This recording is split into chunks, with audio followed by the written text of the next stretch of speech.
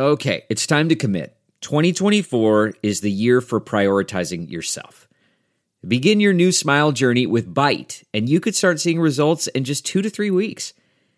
Just order your at-home impression kit today for only $14.95 at Byte.com. Byte clear liners are doctor-directed and delivered to your door. Treatment costs thousands less than braces, plus they offer financing options, accept eligible insurance, and you could pay with your HSA, FSA.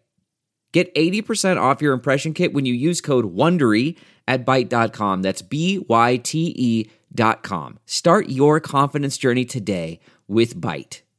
This episode is brought to you by Philo. Do you love TV? Do you love saving money? Then Philo is your solution. Philo has shows, movies, and live TV for just $25 a month. You can even try it for free with their 7-day free trial. No contracts, no commitments, no hassles. Just a better way to watch TV.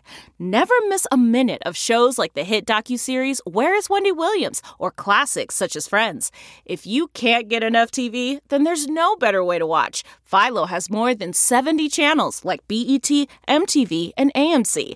And the best part? You can try it yourself with their 7-day free trial. Sign up today at philo.tv/poppods. That's philo.tv/POPPODS to get 50% off your first month. Hey guys, we are here backstage at Heavy Montreal for Talking Metal and also for One-on-One with Mitch Lafon. Mitch, we're still early into the festival. Yep. Are you having a good time?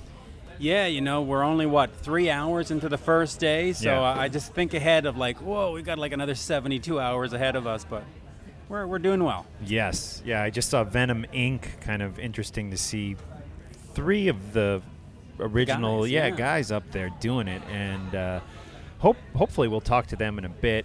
So many great bands. Arch Enemy is coming up in just a couple hours. Not even, about an hour. Cannot wait to see Michael Ahmet back on the stage. Got a local Montreal girl in there, too. Yes, and one of our first heavy metal interviews ever was Michael Ahmet and Charlie from Arch Enemy. So I'm hoping we can talk with them in a little bit back here. But right now we're going to get into a legendary guy, Steve Von Tilt from Neurosis, and Mitch is going to talk to him right now. It's amazing. He's been a member of the band since 1989. And one of the core guys going way back to the 80s. So Neurosis, a band I've always respected and admired. I've never been a hardcore fan, but every time I hear them, every time I see them, I've seen them on Ozfest before, they always deliver a great show and some really epic music, I would call it. So anyways, here is Mitch's interview with Steve from Neurosis. Good day, Steve. Welcome to Heavy Montreal 2015. Nice to have you here. It's great to be here.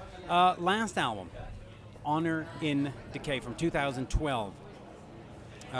New album coming out. Are you working on any new material? We have been working on new material, and we've got studio time booked in December.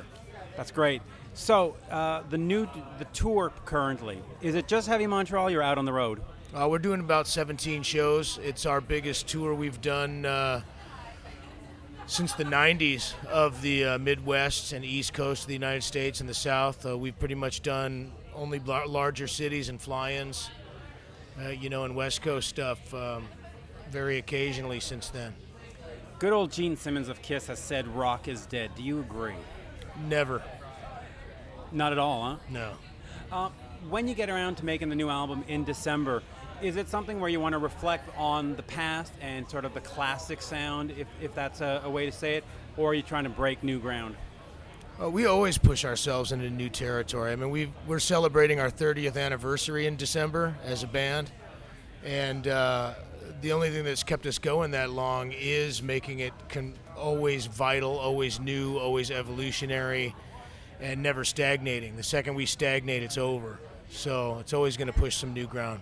Is there anything that compels you to write new music? Because after 30 years, you could theoretically just go out to the clubs with the brand name, play shows, Well, yeah, but we couldn't because we don't even like to play stuff after a certain point of time.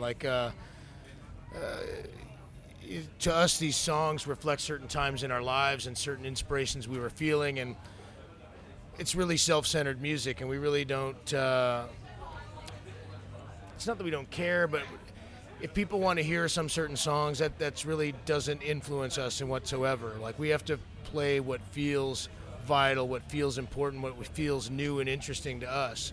And so, occasionally we can reach back a few albums and pull a few out there, but we would die if we did that. Some part of our souls would absolutely perish. This is absolutely a catharsis for us to be able to live some sort of sane way in a fucked up world. And so, we have to evolve and push it.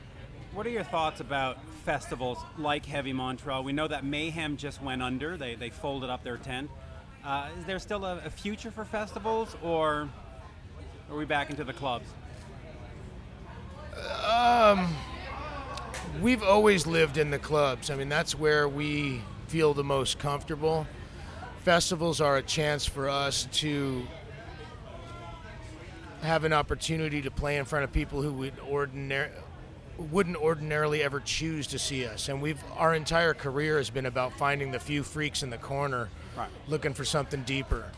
And so these kind of opportunities give us that opportunity to still do that. And I think, especially in North America, there's a lot of rooms for festivals to grow. I don't know how it is in Canada, but in the States, we don't have the European-type festivals. They're pretty new. Maryland Death Fest is kind of new on the scene and doing a great job. Southwest Terror Fest, a small festival, emulating more of the Roadburn style of things. And so I think there's a long way for that to go in North America, for sure. And I see the difference also being that in the States, the festivals seem to tour, whereas in Canada, they're sort of destinations. They're in one place. I think that'll change. I think that, I don't even pay attention to those festivals that tour America. That's totally off my radar. I don't. 30 years.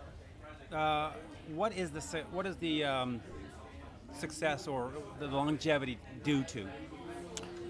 Brotherhood and truly dedicating ourselves to the music and not letting the kinds of things that you hear other stories of, musical differences or ego bullshit and, all kinds of not achieving some certain level of success and all these different things that tear bands apart. And for us, we really are a family. We really are brothers, and this music means everything to us. Absolute pleasure to have you here and have you here in Montreal. Thank you. Great to be here. Thank you. Thank you. All right.